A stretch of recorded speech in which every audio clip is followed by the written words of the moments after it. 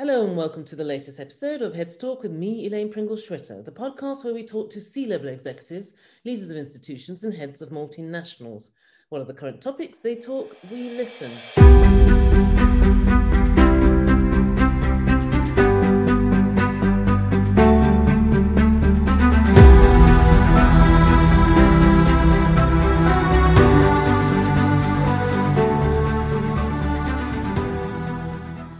My guest today is one of the chief officers of arguably the world's most iconic transport network.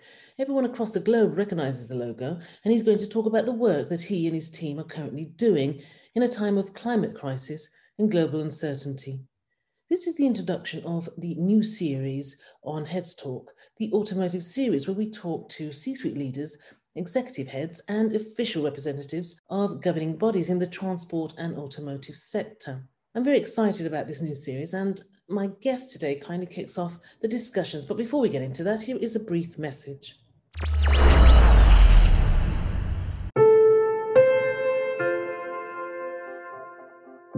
This episode is sponsored by Axia. Axia is the leading private cloud platform in the Atlassian and Mattermost ecosystem, combining intelligent solutions with security and control. Axia's clients profit from digitalization and automation of critical business processes in a cloud and hybrid architecture. 150 staff provide migration, engineering, and support services to over 200 leading organizations in 32 countries. Heads Talk podcast with your host Elaine Pringle-Schwitter. Gareth Powell is a member of the executive management team for Transport for London, TfL, as it is often called. His official role is the Managing Director of Surface Transport. Gareth joined TfL in 2003 after working in a number of roles in various organisations in the UK and abroad, to include the infrastructure consultancy WS Atkins. Gareth is also a member of a number of boards and committees. Immediately prior to his appointment as Managing Director, he was the Director of Public Transport and TfL Strategy, driving significant improvements while the organisation embarked on a modernisation programme. His current remit includes, but not limited to, the safe and efficient running of London's roads, bus services, taxis, cycle hire, river services, congestion and emission charging schemes, London Overground, DLR, and Emirates Airline and Trams. Not a light undertaking, considering London is the biggest city in Europe and one of the largest in the world. Let's hear from Gareth himself. So without further ado, I'd like to welcome Gareth to Heads Talk. Absolutely delighted to have you here today. It's great to be here talking with you, Elaine. Thanks, Gareth. Once again, really thanks for kickstarting this new series on Heads Talk. As mentioned, this series is where we delve into the world of the automotive industry and discuss topics such as CO2 neutral solutions, electric vehicle technology, hydrogen production, fuel cell engineering, battery charging infrastructure, as well as the consumer, political and environmentalist reaction to this change. Let's begin with this neat and brief introductory question. You are the world's most iconic transport network. Are you the greenest? Well, Elaine, I think all transport networks around the world are seeing the huge role that they can play in addressing the climate crisis that we all face around the globe. And London is absolutely at the forefront of doing that. We're acutely aware that both by getting people out of their private vehicles into public transport and through the process of reducing the carbon emissions ultimately down to zero from public transport, there's a huge opportunity to play a really leading role in decarbonising and actually addressing the real issues of climate change.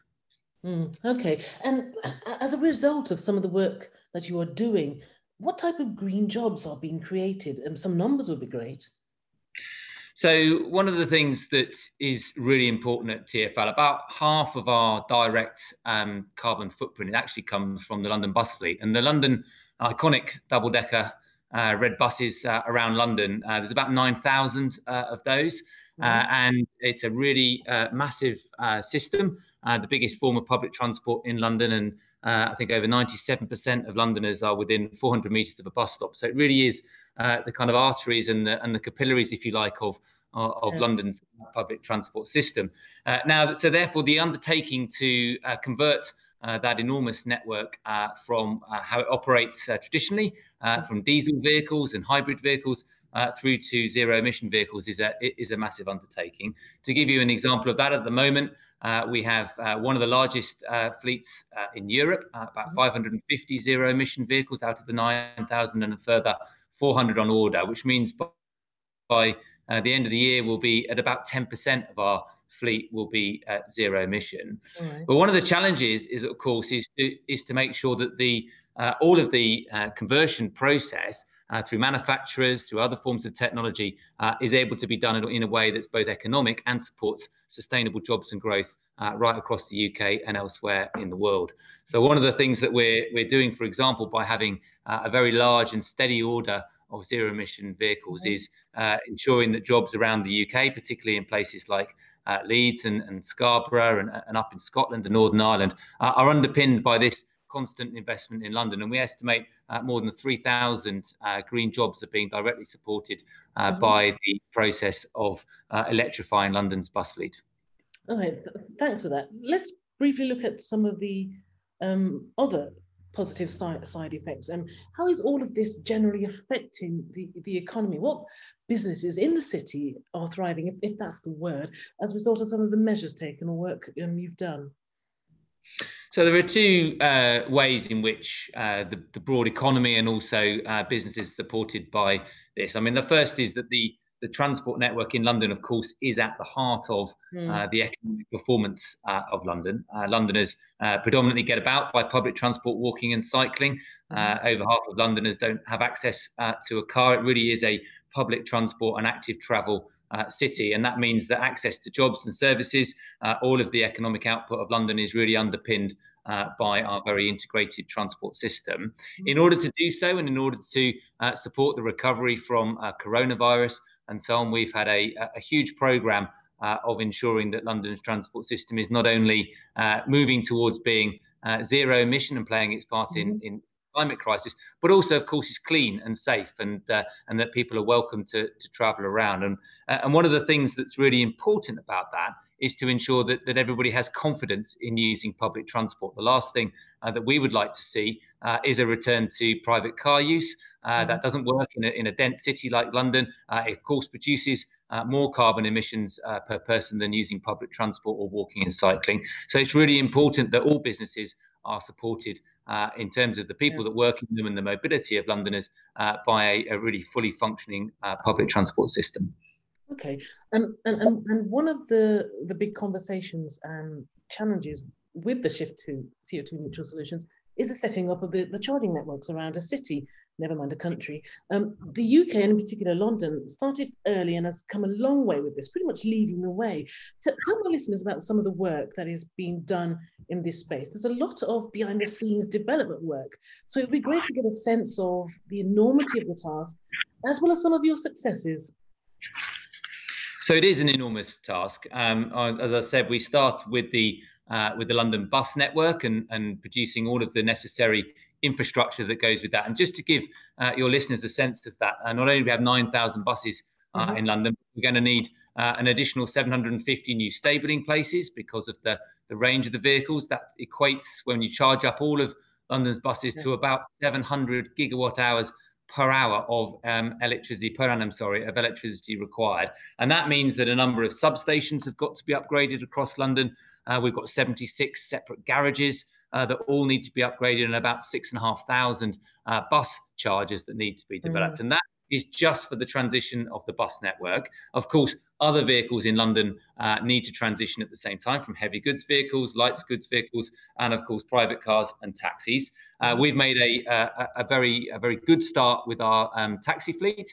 For a number of years, only the iconic black taxi in London, all new taxis need to be zero emission capable. We have about 4,500 zero emission taxis on the road in London, which is about a third of the entire black cab fleet. And we also have similar regulations in place for new private hire vehicles also in London. TfL has delivered about 300 rapid charging units across London, some of those for taxis, others for other forms of commercial vehicles and so on. And we're also working very closely with the 33 boroughs across London, introducing forms of residential charging, particularly converting of lamp posts and so on, because in London a large proportion of householders don't have access to a dedicated driveway. So we need to have that infrastructure for overnight charging on the street. So it's a very big effort. It's an effort not only for the allocation of space to put these chargers and parking spaces, but it's an effort for the electricity grid in London, and it's also an effort for new players. We have a number of green finance operations coming into London, overnight battery storage technology, for example, that's being deployed with second use batteries and so on, all of which has a part to play in delivering this transition quickly within London. Okay, thanks. And as a side, is there a set number of EV charging devices per borough? Because you talked about per borough, for example. And is there some sort of map, like a tube map, that drivers can view to access the nearest charging point, albeit digitally accessed on a phone in an app, or, for instance, paper-based?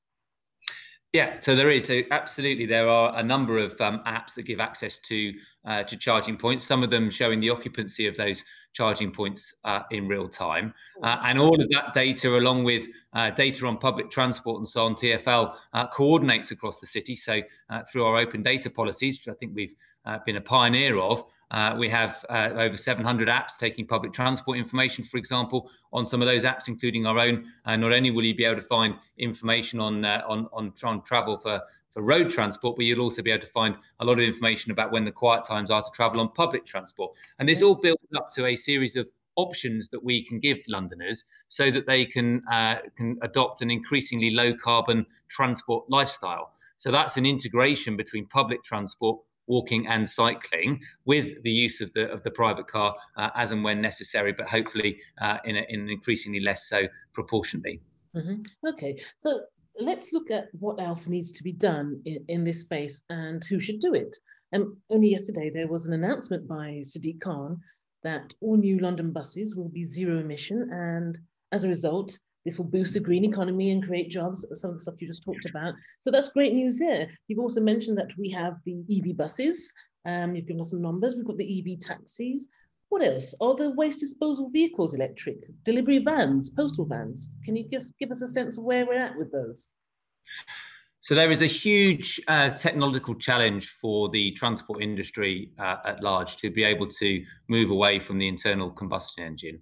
And the larger the vehicle, in many ways, the bigger the challenge, depending on how far that vehicle has to travel in its duty cycle. So we've seen conversion of cars coming forward. We're really on the path very firmly now to convert the iconic double-decker red buses of London.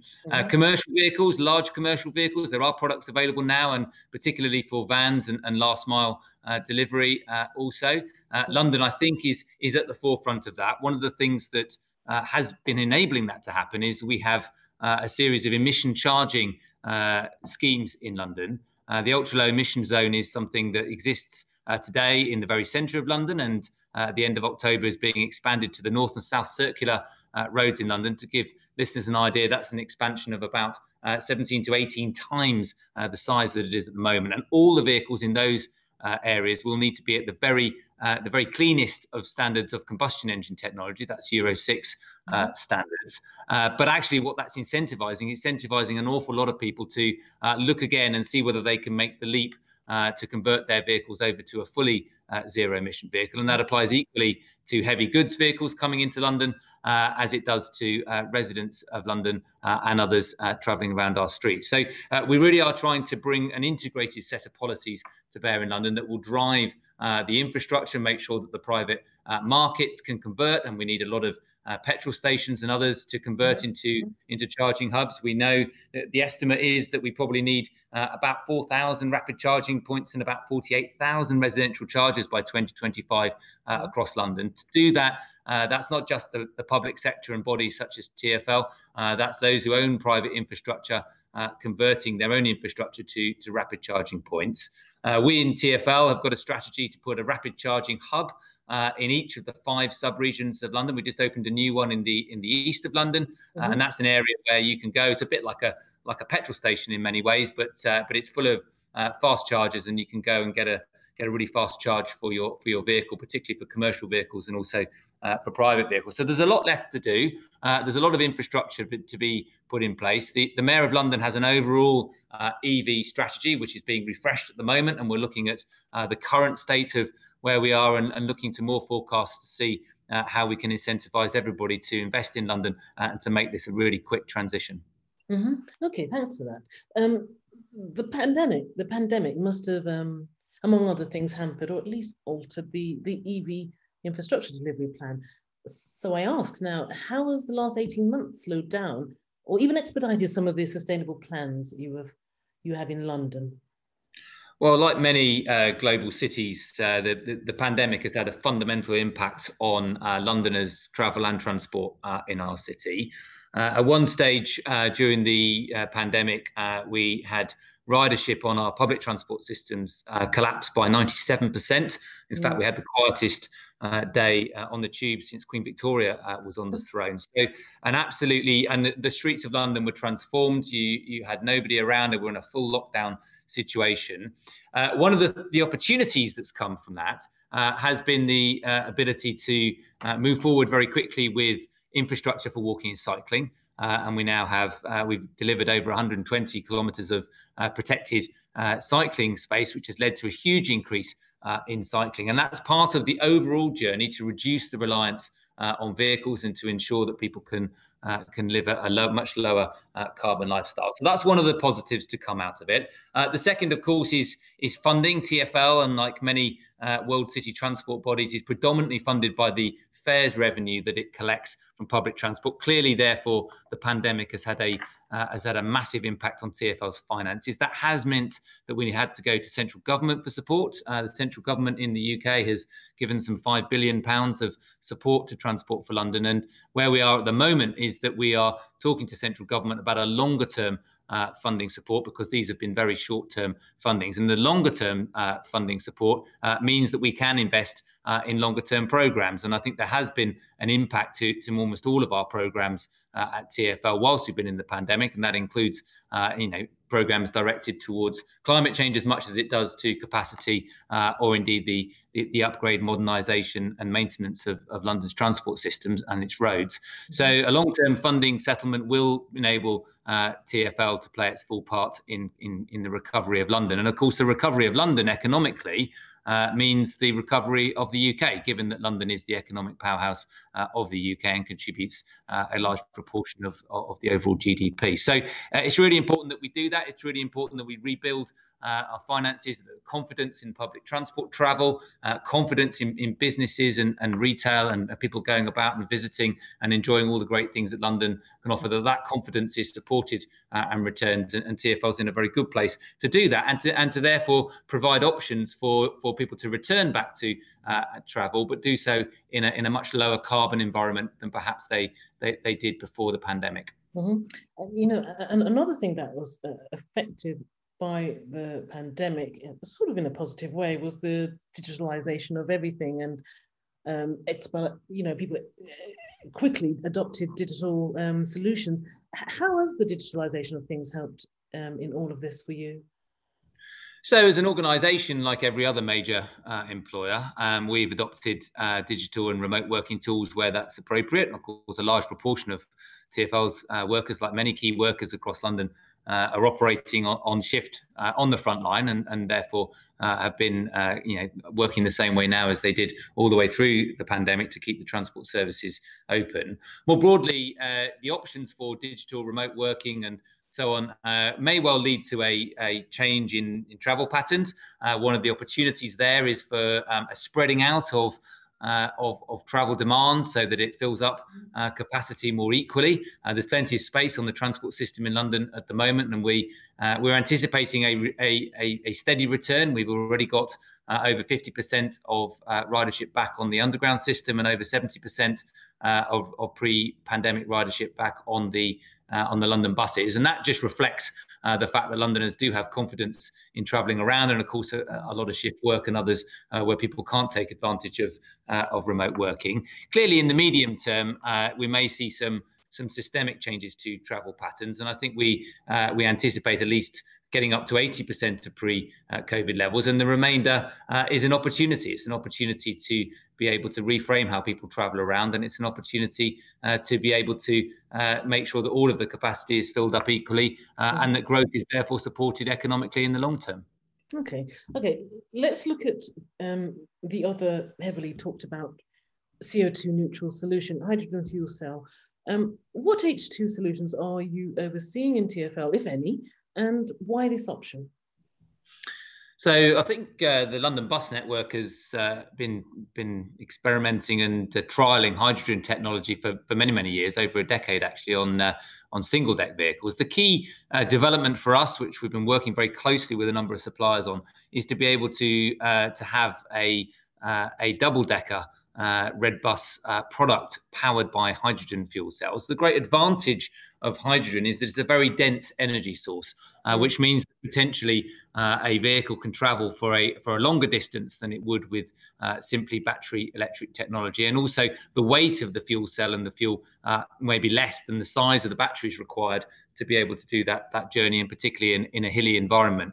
So we know that potentially in the London bus fleet, hydrogen has a role to play. At the moment, we have 20 double-decker hydrogen fuel cell powered vehicles operating on London's roads as part of a pilot. And we've been at the heart of an initiative across the UK, supported by funding from the European Union and elsewhere, to bring about a really sizable pilot of hydrogen-powered bus vehicles, so that we can all learn what role they might play going forward. At the moment, London's hydrogen buses are powered by a waste product. So hydrogen is a waste product of an industrial process up in Runcorn in the northwest of England. And actually, we are building a refueling site in London, and also will be connecting to a wind farm directly in the south of England. So the hydrogen, we can be confident, will be produced in a really green way, and therefore we want to see what the potential is for hydrogen to play a part in the overall mix going forward, alongside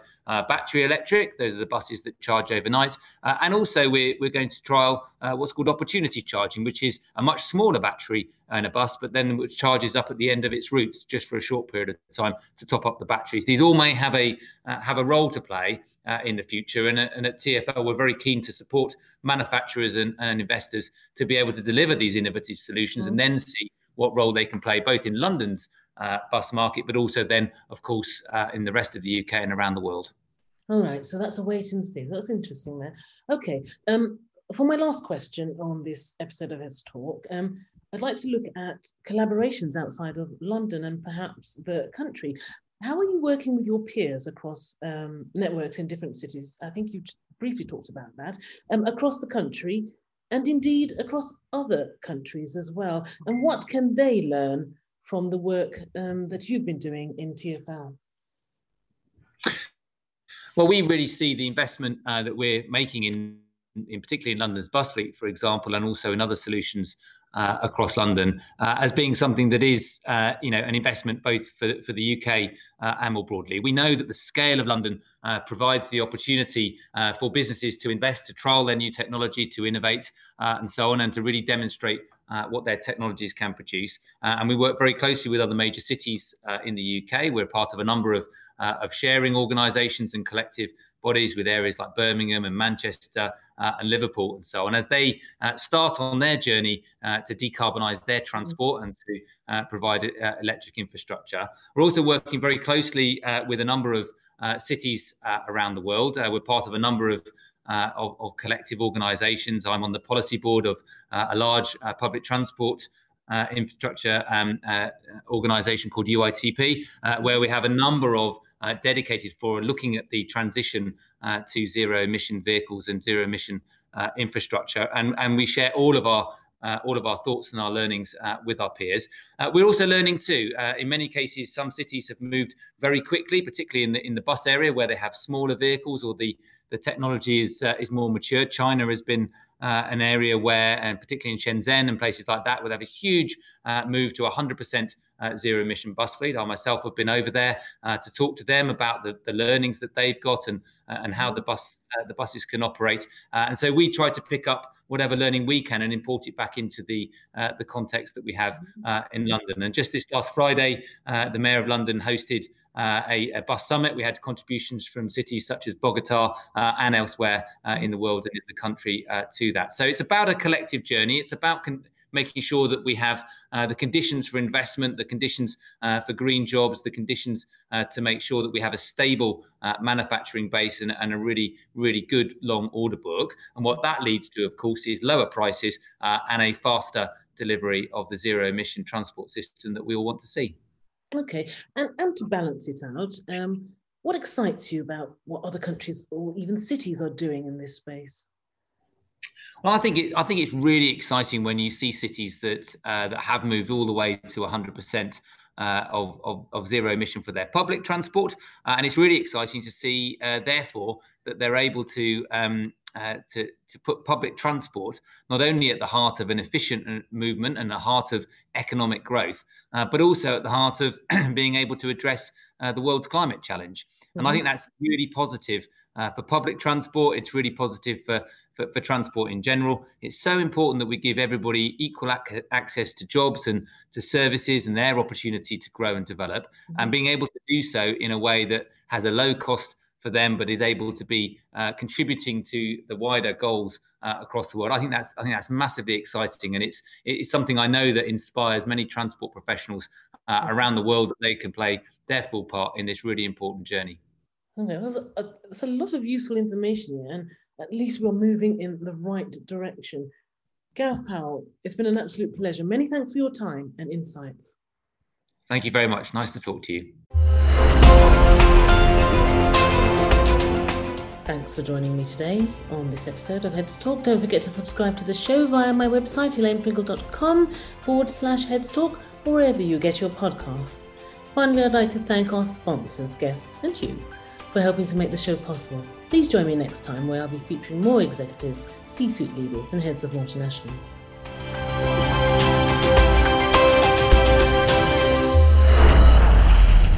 Heads Talk podcast with your host Elaine Pringle Schwitter.